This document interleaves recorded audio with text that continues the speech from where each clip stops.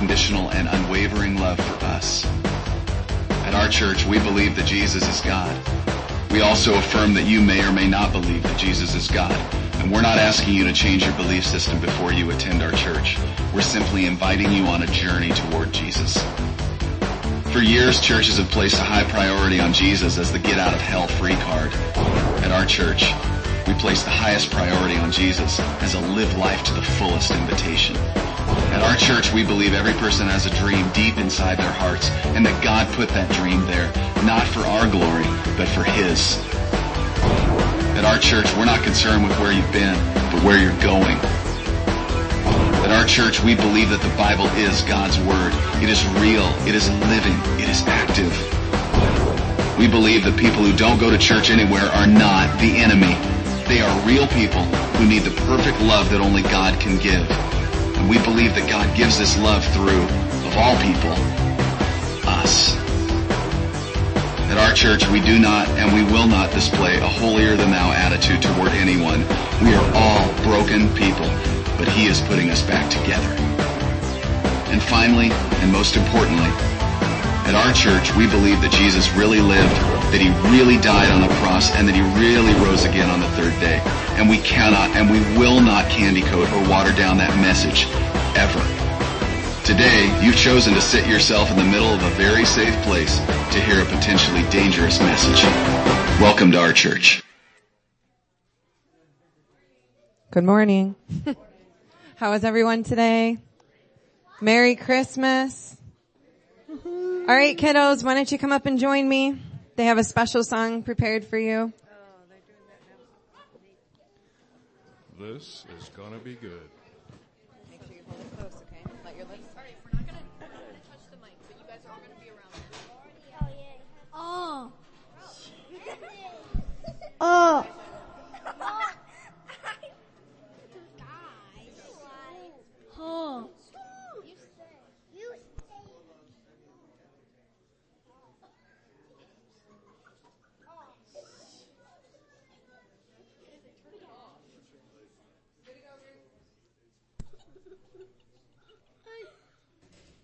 What did he say?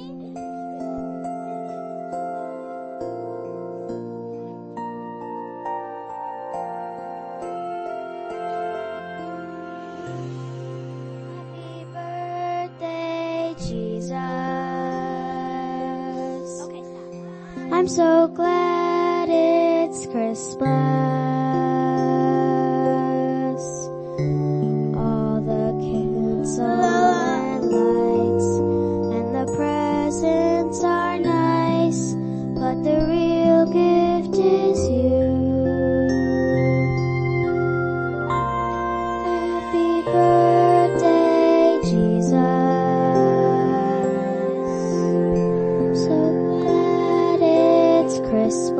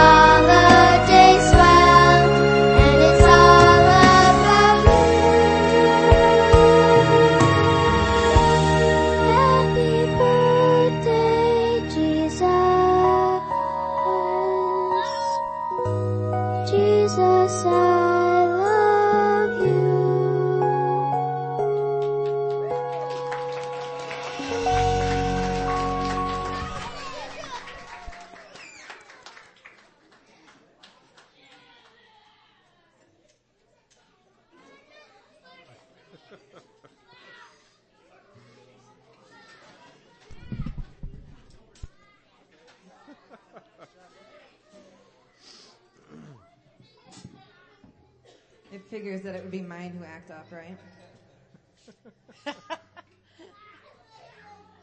We have a bunch of Christmas carols for you today. Stand with us and sing Let's Celebrate Jesus.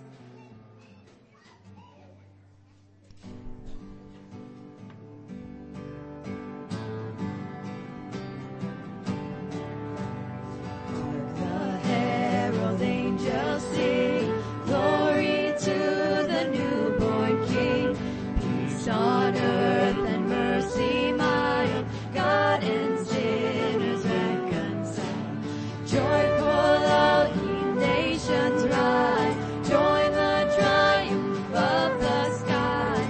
With angelic hosts proclaim, Christ is born in Bethlehem. Hark the herald angels sing, glory to the newborn King. Spy high and adore Christ the everlasting Lord. Late in time, behold him come, offspring of the Virgin's womb. Veiled in flesh, the Godhead see, hail incarnate deity. Pleases men with men to dwell. Jesus our Emmanuel. Hark the herald angels sing, glory to the newborn King. Hail the heavenward Prince of Peace, hail the Son of Consciousness. Light and life and all he brings, risen healing in his wings. Mild delays, more revive, born the men no more to die, born to raise the sons of earth, born to give them second birth.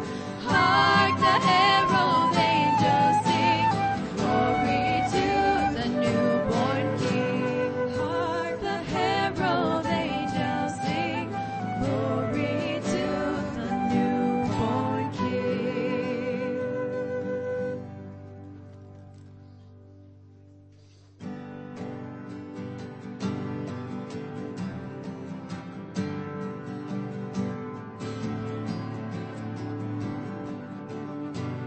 Away in a manger, no crib for a bed. The Lord Jesus laid down his sweet head. The stars in the sky looked down where he lay. The little Lord Jesus was asleep on the hay. The cattle are lowing, the baby awakes. The little Lord Jesus no crying he makes. I love the Lord Jesus, sent down from the sky, and stay by my cradle till morning is nigh. Be near me, Lord Jesus, I ask thee to stay. Close by me forever and love me, I pray. Bless all the dear children in thy tender care, and fit us for heaven to live with thee there. Away in a manger, no crib for a bed, the little Lord Jesus laid down his sweet head. The stars in the sky looked down where he lay. The little Lord Jesus asleep on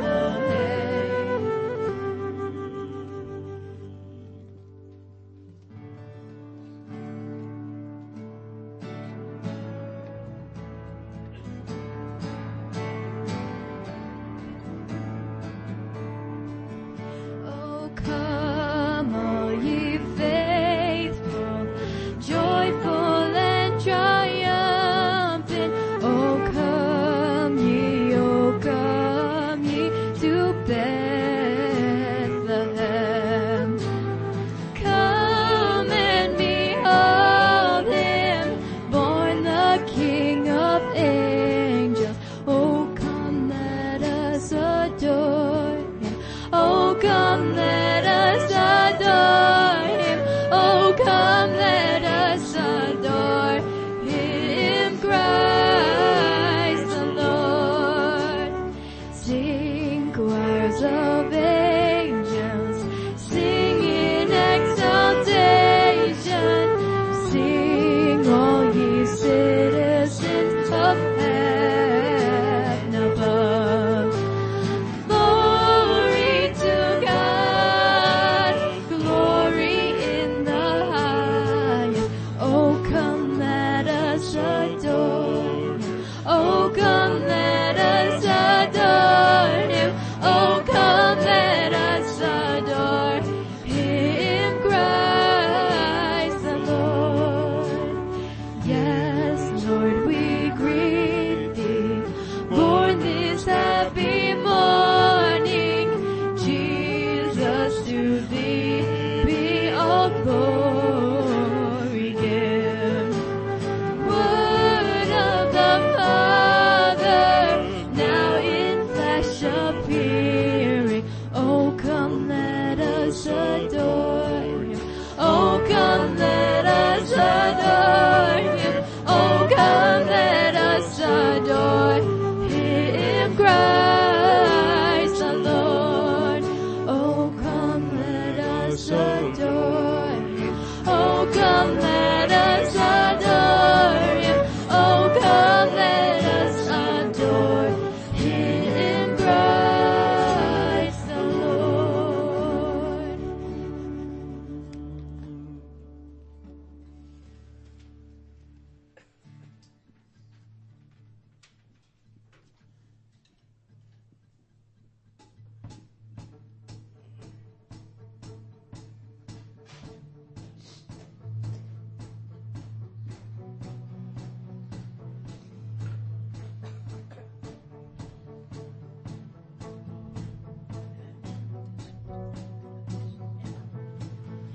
The first Noel, the angels did say, was to certain poor shepherds in fields as they lay, in fields where they lay keeping their sheep on a cold winter's night that was so deep.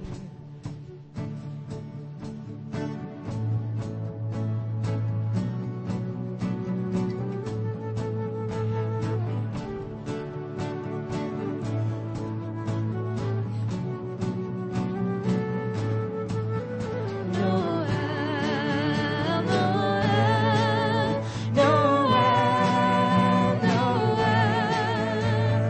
Born is the King of Israel.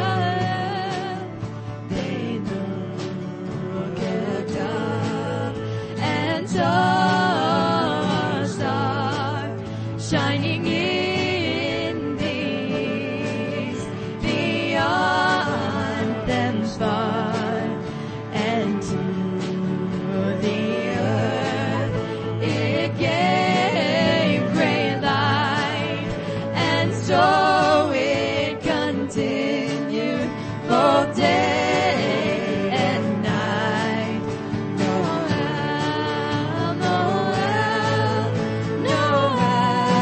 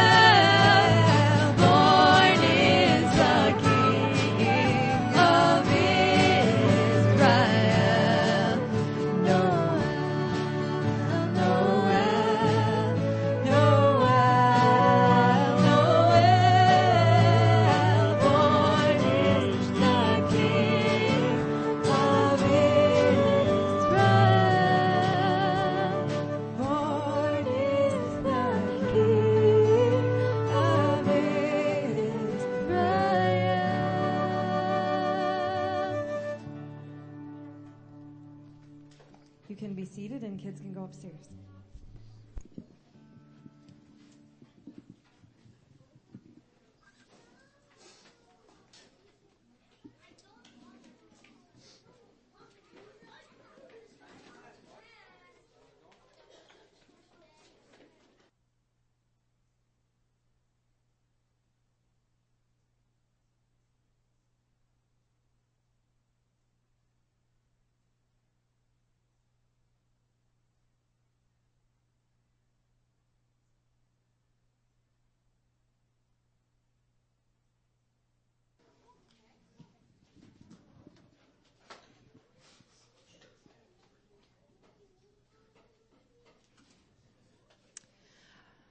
Just a reminder, we're going to do communion now. And this is a time for offerings. And so if you have something that you want to give, there's tithe cards up there and at your table. There's also cards that you can fill out if you have a prayer request or a need or you're new. And we'd like to know a little bit more about you. And then just a reminder how we do communion. So we come up, we sanitize our hands. We take our piece of bread, we dip it in the grape juice, and then go find someone to pray with because we don't do communion alone here. And let them know your needs and anything you want to share, and we pray for each other and spend a little time in fellowship. And then just one last thing, we do ask that you do have a relationship with Christ if you come and do communion. So I read something from Max Lucado last night, and I love reading his stuff because as you start reading it, you're just like an awe comes over. You can almost hear the quiet, even though it's already like quiet. I don't know how to explain it, but I'm like, this is great stuff. And he says, the moment Jesus was born, God made his case. There is no place he will not go. If he is willing to be born in a barnyard, then expect him to be at work anywhere. In the bars, in the bedroom, in the boardrooms. No place is too common or secret. No person is too hardened or too far gone.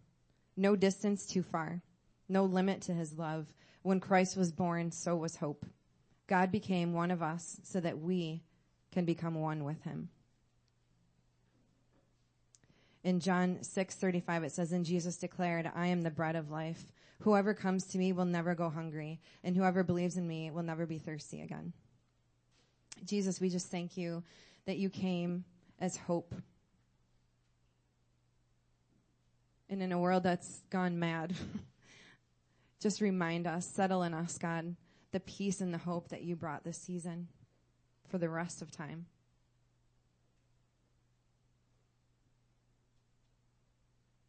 That you went from the cradle to the cross, from the stable to the table, God. We just thank you for who you are. We pray that you just are with us during this communion, God, as we remember what you were born for.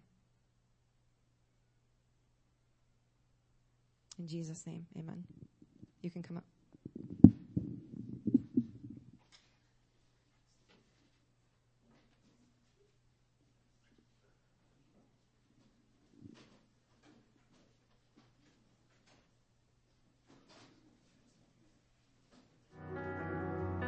Do you feel the world is broken?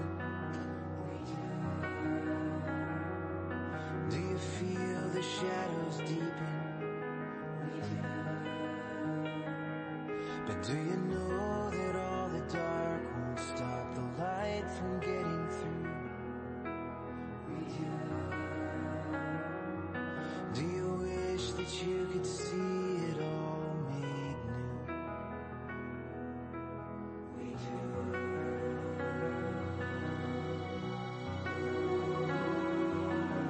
Is all creation groaning? Is a new creation coming? Is the glory of the Lord to be the light within our midst? Is it good that we remind ourselves of this?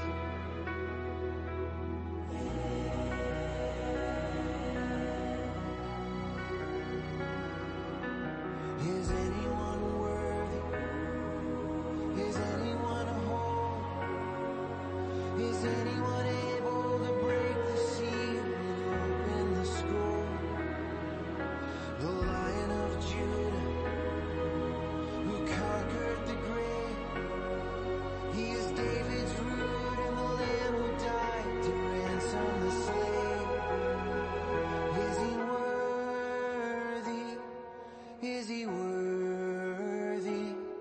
of all blessing and honor and glory. Is he worthy of this? He is. Does the Father truly love us? Does the Spirit move among us? And does Jesus, our Messiah, hold forever those he loves? Does our God intend to dwell again with us?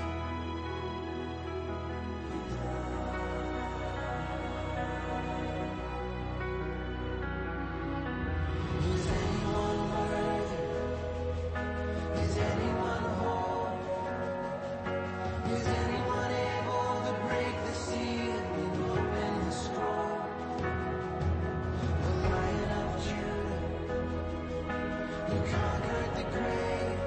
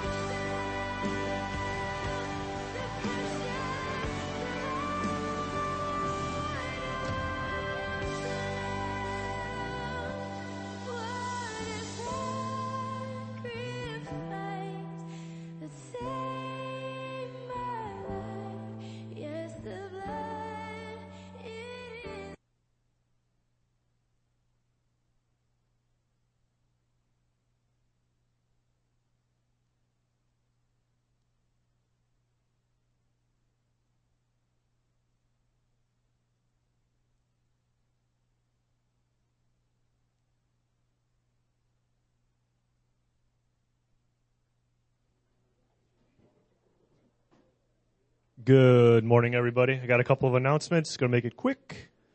There is a Christmas Eve service. Oh, my phone just shut off. Christmas Eve service at Irondequoit Vineyard Church at 6 on Christmas Eve. If you need any details, see Pastor Rob about that. We also have the water baptism coming up on the 29th at Adonai Assembly of God. Reach out to Stacy for info on that one. Also, the New Year's Eve party at Salmon Creek is New Year's Eve at 7. And I got another couple announcements. Bring a dish to pass. Do we have a list for that? Just bring food, period. Good. Fresh one at the gate. We have some January events. It's game day with pizza on the 1st from 12 to 5. Woo! And on the 3rd is Extreme Capture the Flag from 12 to 5 as well. We also have some weekly stuff going on. Make sure to check it out. There's a lot of information on their website. And Trista, Caleb, Kathy, all of them know what's going on. That's all I got. Merry Christmas, everybody.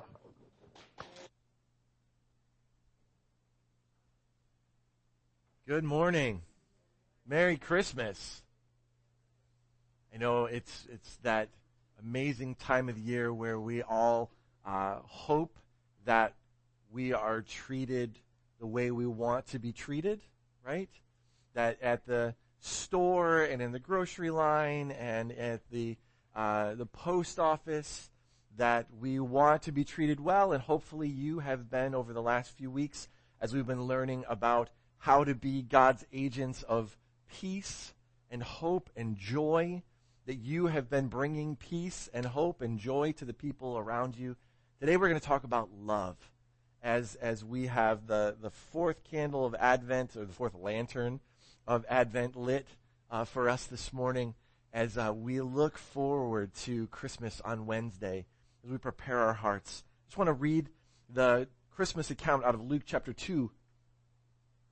It says, "At that time, this decreed that a census should be taken throughout the Roman Empire. This was the first census taken when Quirinius was governor of Syria, and all returned to their ancestral towns to register for this census. And because Joseph was a descendant of King David, he had to go to Bethlehem in Judea, David's ancient home. He traveled there from the village of Nazareth in Galilee. He took with him Mary, to whom he was engaged, who was now expecting a child. While they were there, the time came for the baby to be born. She gave birth to her firstborn son, and she wrapped him snugly in strips of cloth and laid him in a manger, because there was no lodging available for them. That night there were shepherds staying in the fields nearby, guarding their flocks of sheep, and suddenly an angel of the Lord appeared among them, and the radiance of the Lord's glory surrounded them, and they were terrified. But the angel reassured them, 'Don't be afraid.' He said, 'I bring you good news that will bring great joy to all people. The Savior, yes, the Messiah, the Lord, has been born today in Bethlehem, the city of David. And you will recognize him by this sign. You will find a baby wrapped snugly in strips of cloth, lying in a manger.' Suddenly the angel was joined by a vast host of others, the armies of heaven, praising God and saying, 'Glory to God in highest heaven, and peace on earth to those with whom God is pleased.' When the angels had returned to heaven, the shepherds said to each other, 'Let's go to Bethlehem. Let's see this thing that has happened, which the Lord has told us about.' They hurried to the village and found Mary and Joseph, and there was the baby lying in the manger. After seeing him, the shepherds told everyone what had happened and what the angel had said to them about this child. And all who heard the shepherd's story were astonished. But Mary kept all these things in her heart and thought about them often. The shepherds went back to their flocks, glorifying and praising God for all they had heard and seen. It was just as the angel had told them." Let's pray. Heavenly Father, we thank you that from the very beginning, your plan was to rescue us. That your plan was to send your Son for us, the greatest gift. Lord, I pray that this morning, that as we unpack what that means to love at Christmas time and all the other times of the year, that you would strengthen our hearts, that you would help us that you would increase our capacity to love the people in our lives, the people that you place in our path. In Jesus' name, amen. Amen. The word love, as we have talked over the last couple of weeks, we've talked about the Christmas season is a season where we think about peace, right? And we unpacked what that word in Hebrew, shalom, means. Not just absence of conflict, not just we're not going to fight over the dinner table over the holidays. That the word shalom means complete. And so when God says that peace on earth, it means his completeness on earth. That he brings, that he's the prince. I love this. We're gonna watch a video at the end of our time together. And I want you to look for it, because there's this one moment where it's talking about all the things that Isaiah says that Jesus is going to be, that he is the everlasting Father, that he is the comforter, the great counselor. He is the Prince of Peace.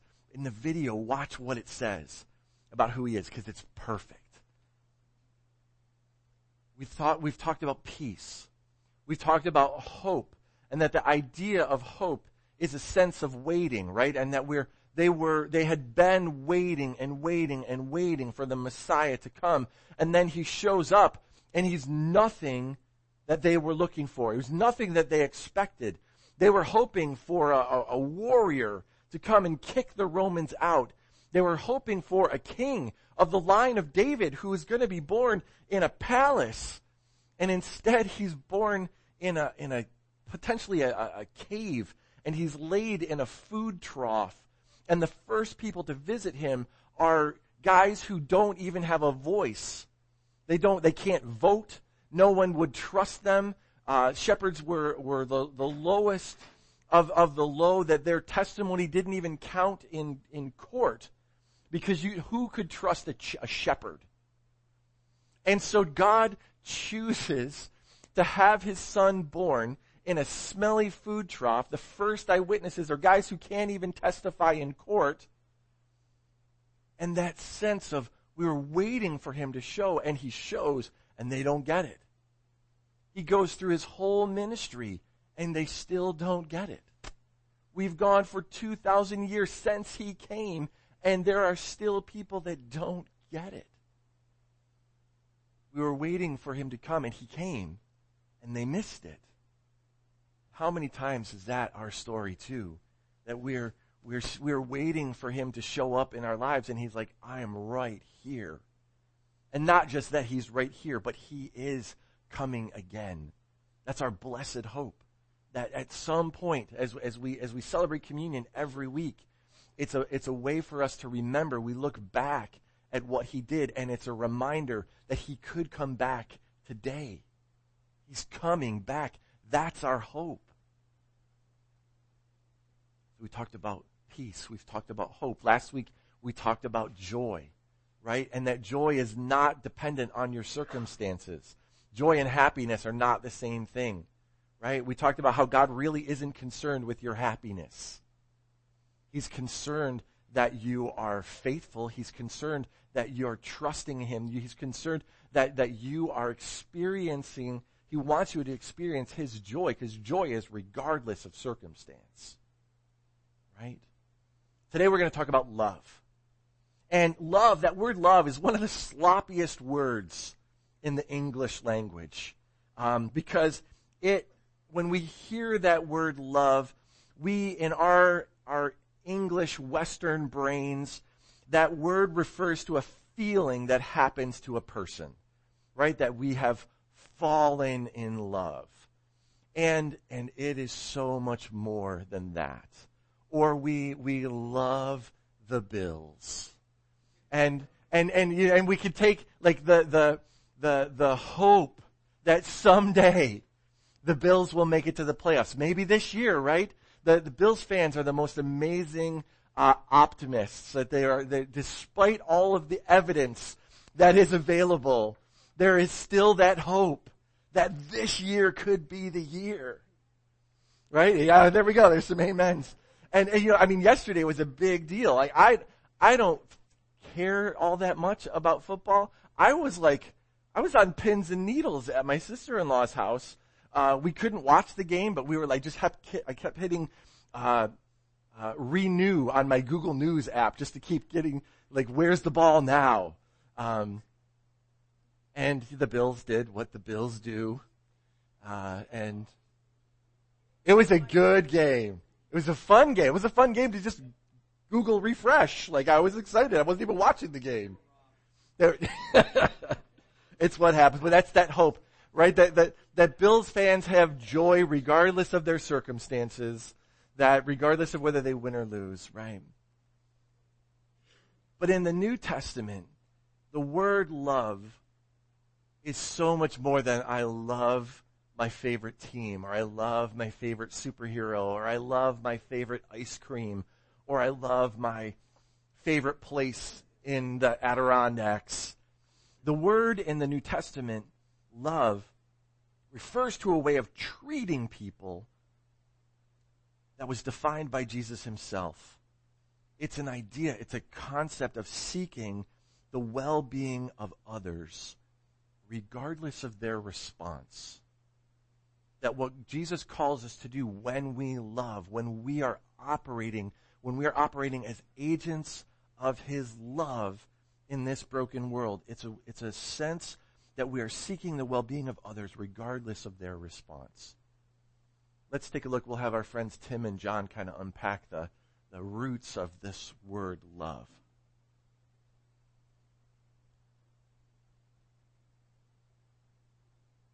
So if you've heard of Jesus, you probably know about one of his famous teachings called the Golden Rule. Do to others what you would want them to do to you. And this, actually, is a restatement of something else that Jesus said, that the meaning of life is to love God and love your neighbor as yourself. Now, that's really beautiful, but what does he mean exactly by the word love? It's an unclear word in English, because you can love your mom and you can love pizza. And if the word love means the same thing in both of those cases, your mom's going to feel real bad. So what did Jesus mean in his language? Well, first of all, this love your neighbor phrase is a quotation from the Hebrew scriptures, where the word for love is ahava. However, the language Jesus spoke and taught in from day to day, it was a cousin language of Hebrew, that is Aramaic, in which the word for love is rachma. But then, as Jesus' followers spread his teachings around the world, they translated them into Greek, using the word agape. But here's what's fascinating. The earliest followers of Jesus, who wrote the books of the New Testament in Greek, they didn't learn the meaning of agape by looking it up in ancient dictionaries. Rather, they looked to the teachings of Jesus and the story of his life to redefine their very concept of love. So, one time, Jesus was asked about the most important command in the Jewish scriptures. And he first quoted from the ancient prayer in the Torah called the Shema. Love the Lord your God with all of your heart. So, love for God is the most important thing. But then Jesus quickly followed up by saying another command from the Torah was also the most important, to love your neighbor as yourself. So, which is the most important, loving God or loving your neighbor? Jesus' answer is yes. To ask the question means you don't get his point. For Jesus, they are two sides of the same coin. Your love for God will be expressed by your love for people, and vice versa, they're inseparable. And so this makes it clear that for Jesus, agape love is not primarily a feeling for someone else that happens to you, like our phrase, I fell in love. For Jesus, love is action. It's a choice that you make to seek the well-being of people other than yourself. Jesus also went on to teach that genuine love for God and others means seeking people's well-being without expecting anything in return, especially from people who are in difficult situations, who can't repay you even if they wanted to. According to Jesus, this kind of generous love reflects the very heartbeat of God. And he took this even further. Jesus said that the ultimate standard of authentic love is how well you treat the person that you can't stand. Or in his words, you shall love your enemy and do good to them, expecting nothing in return. For Jesus, this kind of enemy-embracing love imitates the very character of God himself. Now, we wouldn't be talking about Jesus still today if he had only said things like love your enemy. This is how he actually lived. Jesus was constantly helping and serving the people around him in very practical and tangible ways. And he consistently moved towards poor and hurting people who couldn't benefit him in return. He showed love for the forgotten ones, the people who usually fall through the cracks. And when Jesus eventually marched into Jerusalem, he made himself an enemy of the leaders of his people by accusing them of hypocrisy and corruption. But then instead of attacking his enemies to overthrow them, he allowed them to kill him. Jesus died for the selfishness and corruption of his enemies because he loved them. After Easter morning, Jesus and then his followers claimed that it was the power of God's love for the world that was revealed in Jesus' life, death, and resurrection. As the Apostle Paul put it, God demonstrated his own agape for us in this: while we were still sinners, the Messiah died for us. Or in the words of the Apostle John, God's own agape was revealed when he sent his one and only Son into the world so that through him we could have life. And for John, then, this leads naturally to the conclusion, beloved ones, if that's how God has loved us, then we ought to show love for one another.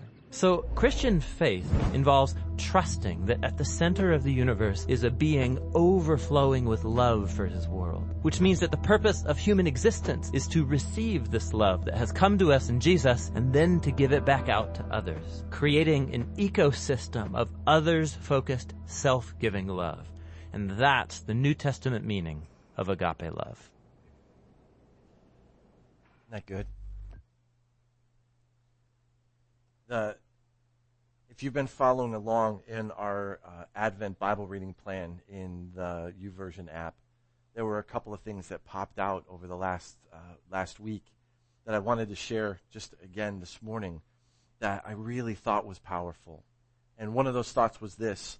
It said that Christmas is God's great exchange. That Jesus' life for all of ours, that his love for us was that his concern was for our well-being and that he loves us so much that he sent his Son. And this hit me so hard as I was reading these words. It said that Jesus knew the cost of Christmas and he embraced it so that we could embrace him and the eternal life that he has made available for us. And so as we celebrate this season, don't forget, we can only be forgiven and healed and set free because Jesus chose Christmas. I don't believe it was one of those situations. I know as a parent, there are times when I ask my kids to do something. And there are those moments where you have asked them to do something and they tell you, yes, of course, I will do that. It's kind of like that parable where Jesus is talking about a father asks someone to do something, and they say they'll do it, and then they don't do it. Or you ask them to do something, and they say, no, I won't do it, and then you turn around, and then they go do it, right? And so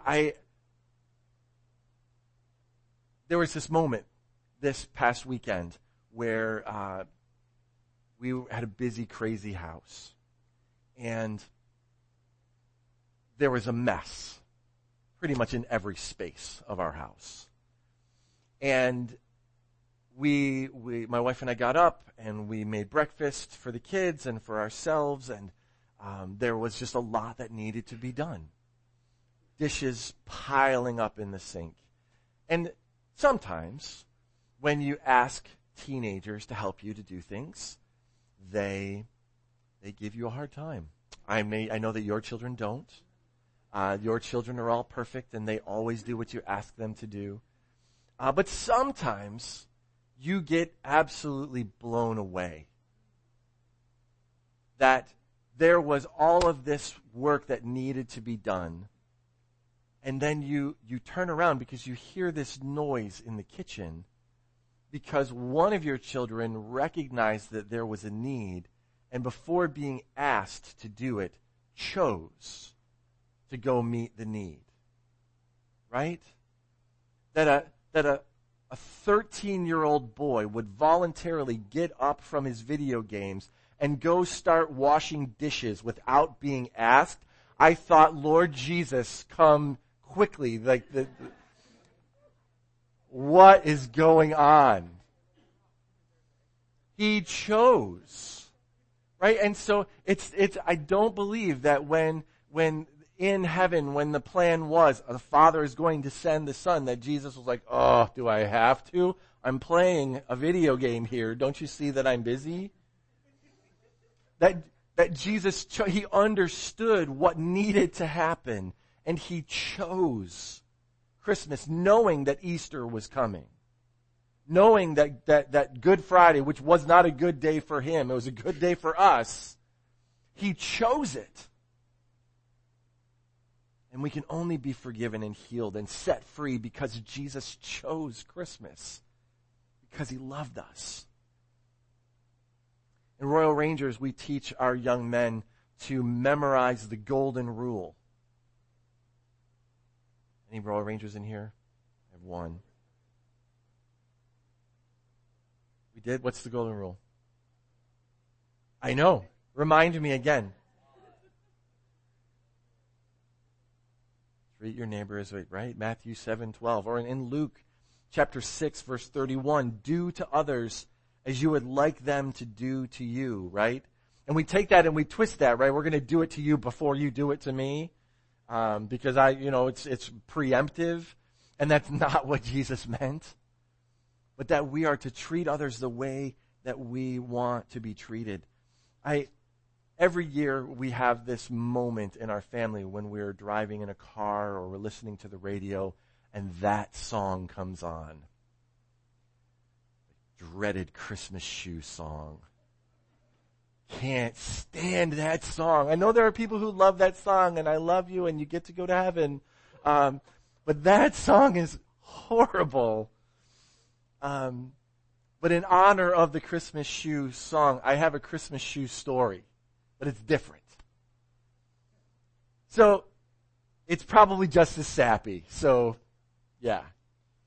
So one cold winter's day, a 10-year-old boy was standing barefoot in front of a shoe store. Peering through the window and shivering with cold, this lady approached the boy and asked him what he was doing. And he replied, I was asking God to give me a pair of shoes.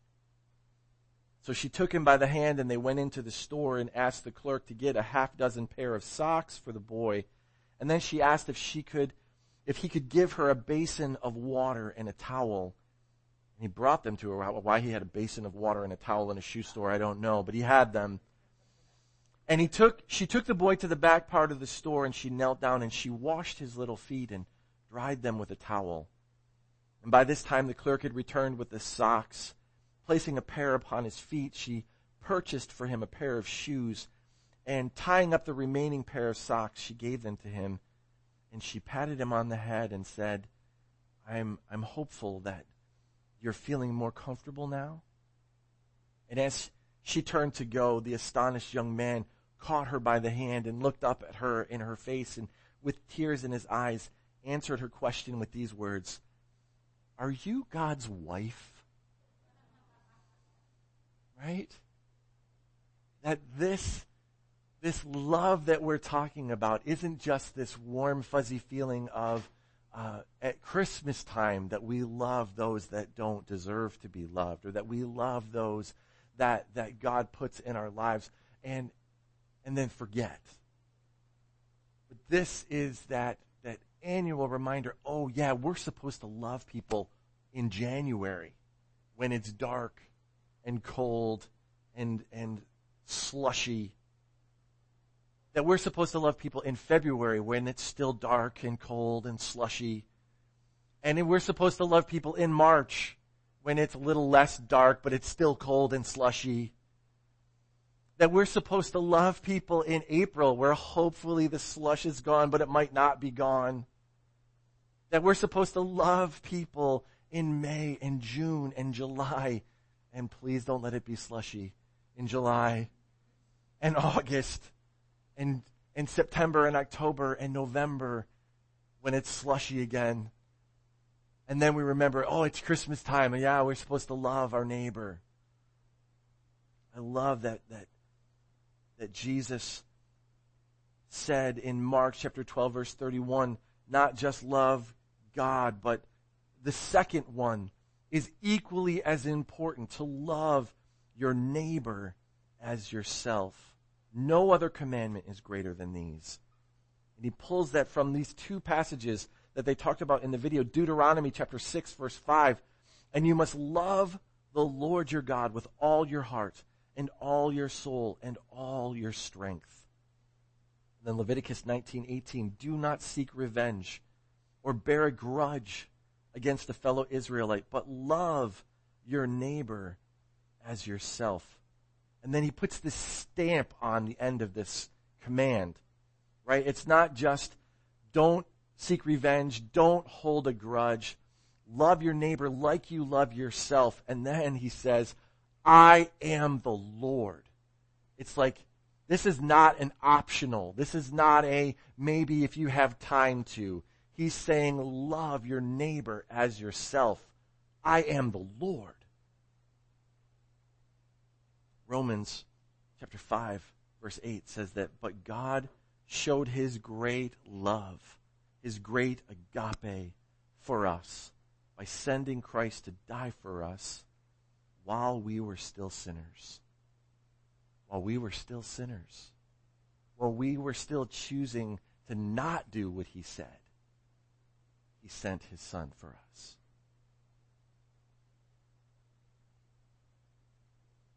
It's hard. It's hard for us to be those agents of love in a world where we don't get that reciprocation back. When our coworkers don't treat us the way that we think we should be treated. When our children don't treat us the way that we think that we should be treated. When our spouses maybe don't treat us the way we think we should be treated. It's hard. Jesus didn't say, do it because it's easy. He said, do it because I'm showing you how to do it. 1 John chapter 4, verse 9 says, God showed how much he loved for us by sending his one and only Son into the world that we might have eternal life through him. He loved us first. 1 John chapter 4, verse 11 says, dear friends, since God loved us that much, we surely ought to love each other. How do we do that? What does that look like? How do we show that love to the people that he places into our lives? It's kind of open-ended. What do you think? How do we show that love? With respect, yeah. Show appreciation, yeah. Kindness, forgiveness, right? Patience. Those are all great high-level concept words. What are some practical ways that we can show his love and be his agents of love? What do you think? Acknowledge them, right? And how? How would you do that? Okay, yeah? Yeah? What's that? Do dishes when you're not asked. Yeah. Visiting the sick and the lonely. Yeah. Right? That you're together. Because sometimes you can be together and not be present. Right? There was this one moment that it struck me. Because you think that kids are the ones that are tied to their screens and their devices. And there was this moment that I went to go visit my parents. And they were both sitting in dueling recliners, and they both had their devices. And I think they were even texting each other. Right? So right. So she wants his attention, text, right? But we can be together and not be together. So being present, yeah, that's a good one. Absolutely. Terry and I and Joy went to go visit Carol yesterday. And if for those of you that have been going up to visit Carol, thank you so much for doing that, especially at this time of the year. And Carol, hopefully you got my link and you're watching us. Merry Christmas. We miss you. We love you. Yeah, let's say Merry Christmas to Carol. 1, 2, 3. Merry Christmas, Carol. We got to visit Carol and just spend some time with her, and she has this beautiful roommate named Carlotta. And so if Carlotta, you're listening, Merry Christmas. And so I brought communion, and it's one of those things where, communion can take many different forms. And my mom, when I got ordained, she bought me this communion set so that you can take communion to people who can't come to church. And for some brilliant reason, I brought it to the office here, and we were in Spencerport and needed to go to East Henrietta Road. And so I was like, well, I'll just go buy some grape juice. And I had a piece of naan bread that was in the house, put that in a Ziploc bag, and I'll get some grape juice. And so I'm thinking I can just get one of those little bottles of grape juice. That should be all that we need. And, of course, Tops doesn't sell little bottles of grape juice. So I have this giant bottle of grape juice. And I'm trying to figure out how I'm going to dispense this grape juice because, I suppose I could have just given the giant bottle of grape juice and because Carol can't use her hands, and so she has to drink with a straw. And so I'm like, well, that's how weird is that? Here, we go through the communion celebration, and here's the bread, and this is now the blood of Christ, and let's put your straw in this big giant thing of juice. I'm like, no, that's not going to work. And I don't know why in the juice aisle that the little red Solo shot glasses are in that aisle, but I'm like, oh, that'll work. That's communion cup size. So we have little red Solo cup shot glasses for Carol to have her communion. I probably could have just gone and bought grapes, right? Like we do when we do a church at the beach, right? The self-contained juice apparatus, also known as grapes, that give her bread, give her juice.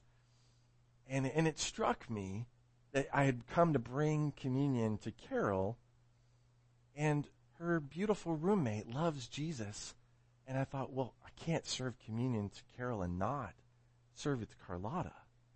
And so I just kind of leaned over the other side of the curtain. I said, Carlotta, would you like to have communion too? And her eyes lit up. And it was just a beautiful moment to share communion with these two beautiful ladies who love Jesus and are stuck. They're not where they want to be. And they can't reciprocate anything because they're stuck. But to be able to bring that love to them in a tangible way, to just say, I just want you to know you're not forgotten, that He loves you and He's with you. Those are some of the things that we can do. Now, we don't have to wait for Christmas to do it. Here's another one I think that's pretty powerful. We just had the privilege of being able to share Christmas baskets with some families here in our community who are struggling. They don't have the resources to be able to pull off a Christmas dinner, and maybe they don't have the resources to be able to give their children Christmas presents. And so for 5 families here in our community, we dropped off food and gifts. How about this? Maybe love looks like this, that maybe in January, you drop something off at your Christmas basket family. Maybe in February, you pick up some flowers and maybe a bottle of sparkling grape juice, and you drop something off for Valentine's Day for your Christmas basket family. Maybe in March, you grab some corned beef and cabbage and bring them something for, I'm not saying don't bring green beer, corned beef and cabbage, right? Bless them. Find ways throughout this year to love on your Christmas basket family more than just at Christmas. Because I think sometimes people feel like, oh yeah, the Christians love us at Christmas time because they're all warm and fuzzy and Jesus-y. But then January comes, and where are they? Right? Because it feels good to do that thing at Christmas, and we like, oh, I've done my good deed for the year. But Jesus didn't say just love them when you celebrate my birthday. He said love them even when they can't love you back, even when they can't pay you back. Dear friends, since God loved us that much, we surely ought to love each other. I love this story about this gentleman whose name is Oswald Golter, and he was a missionary in northern China in the 1940s. And after 10 years of service, he was returning home, and the ship back then, you didn't fly from China, you took a boat. And so he got on the boat in China, and to get back home, he was English, so he's trying to get back to England, which is a whole lot harder than trying to get back to the States, because you just go across the Pacific, which isn't easy. But to get back to England, you've got to go all the way around. And so after 10 years of serving as a missionary in China, his ship stops in India. And while they're waiting for the boat to go home, he found a group of refugees living in a warehouse on the pier. And no one wanted to have anything to do with them. They were unwanted. They were stranded. They had nothing. And so he went to go visit them, and it was Christmas time, and he wanted to wish them a Merry Christmas and asked them what they would like for Christmas. And it's one of those things where there's that one Christmas song that all the rock bands played in the 80s. Do they know it's Christmas time at all? Right? Remember that? When all the rock bands got together and they recorded that Christmas song, and we played it forever. We still play it, and I hear it, and I'm just, it's the Christmas shoe of Christmas songs. That do they know it's Christmas time at all? And I remember someone saying, do they care it's Christmas time at all? They're Muslims. They don't celebrate Christmas. And so here's this moment for this gentleman who is seeing a group of people that are stranded and trapped and have no hope at all. And he asks them what they want for Christmas, and they say, we're not Christians. We don't believe in Christmas. And he responded, he said, I know, but what do you want for Christmas? And so these refugees described some pastries that they were fond of. And so he took his ticket home and he cashed it in so that he had money. And then he went and used the money to buy baskets and baskets of these pastries and food, and he took it to the refugees and wished them a Merry Christmas. Now, later when he was responding to a group of his students, one of the students asked him, but sir, why did you do that for them? They weren't Christians, and they don't even believe in Jesus. And his response to them was, I know, but I do. Right? That's what love looks like. That's what love looks like. There is a really an awesome faith community in New Zealand. And over the years, they have produced some of the most amazing Christmas video stories, telling the story of Christmas. Do you guys remember when we showed the video of the little kids dressed up as all the characters in the Christmas story? And this is the Christmas video that they put together this year called This is Christmas. And I want us to check this out. He was born like any one of us, a helpless infant, made of flesh and bone, but grew into a man who turned things upside down. He told us to love even when we are hated, to have faith in the unseen. He came as the Messiah, the King we had been waiting for, but this King was not what we had expected. He said that whoever wants to save their life will lose it, but whoever loses their life for me will find it. He told us not to hustle for position and power, but that whoever wants to become great among you must become a servant. He redefined true freedom. He showed us what true life really looks like. Who is this Jesus?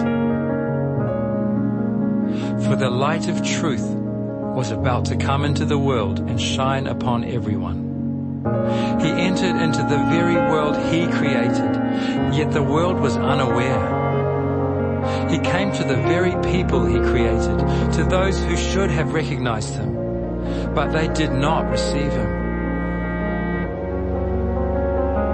But those who embraced him and took hold of his name were given authority to become the children of God. He was not born by the joining of human parents, or from natural means, or by a man's desire, but he was born of God. And so the Word became a man and lived among us.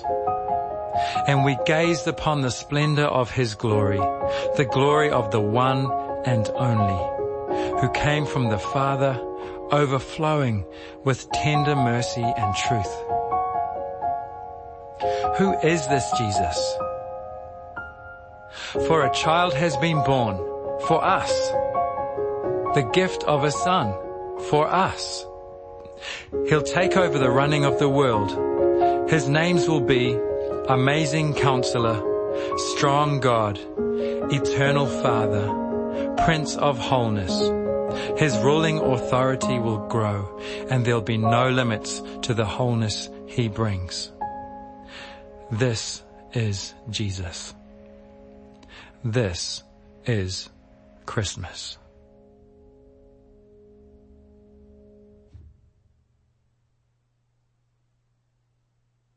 Amen.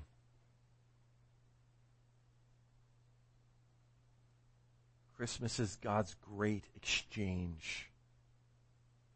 Jesus' life for all of ours. He knew the cost of Christmas, and he embraced it so that we could embrace him and the eternal life that he makes available to us. As we celebrate this season, don't forget, we can only be forgiven and healed and set free because Jesus chose Christmas. He chose you.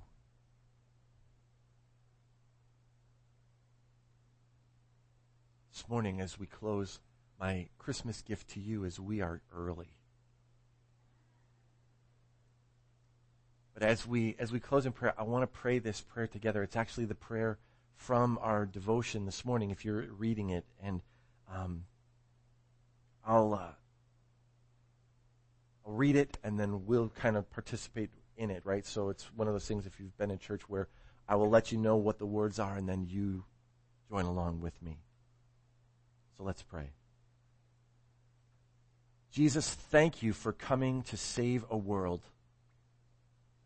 Jesus, thank you for coming to save a world that disowned you for so long.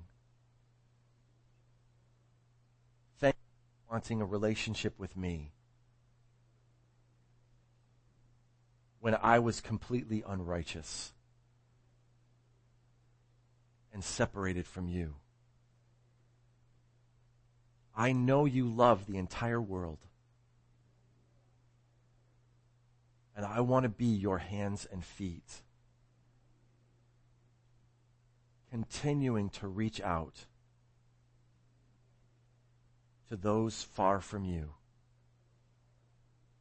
Use me to carry your love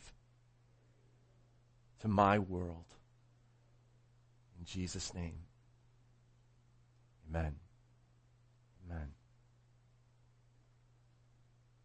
Calls us to be agents of hope, agents of wholeness, that he puts us back together so that we can bring his wholeness to a broken world. That's what peace means. He calls us to have hope, that it's not going to be forever, that there is going to be an answer to those things that we are waiting for, that he wants to come through for you. He wants us to be agents of his joy, bringing joy to those who are hurting. He wants us to be his agents of love, loving those who maybe they can't even pay you back. Love them like we love him. I love how Tim said it in the video. So what is it? Are we supposed to love God, or are we supposed to love our neighbor? And the answer is yes. It's both. It's not either or. It's both and. So this Christmas, I want to encourage you to look for opportunities to bring hope and peace and joy and love to your coworkers, to your family members, to your neighbors. Be his hands and feet of love this Christmas season. Amen? Amen.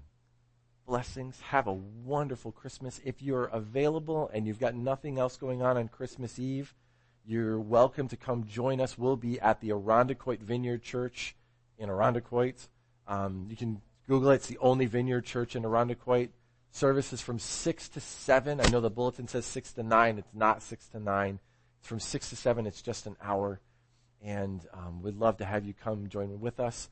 And then don't forget that the next Sunday, the 29th, we have church here. And then in the evening, we are going to Adonai Assembly of God in the city for our water baptism service. If you've not been water baptized and would like to, you don't want to wait until church at the beach, please let me know that. And we'll be doing that next Sunday night. Blessings. Have a Merry, Merry Christmas. Bye. Merry Christmas.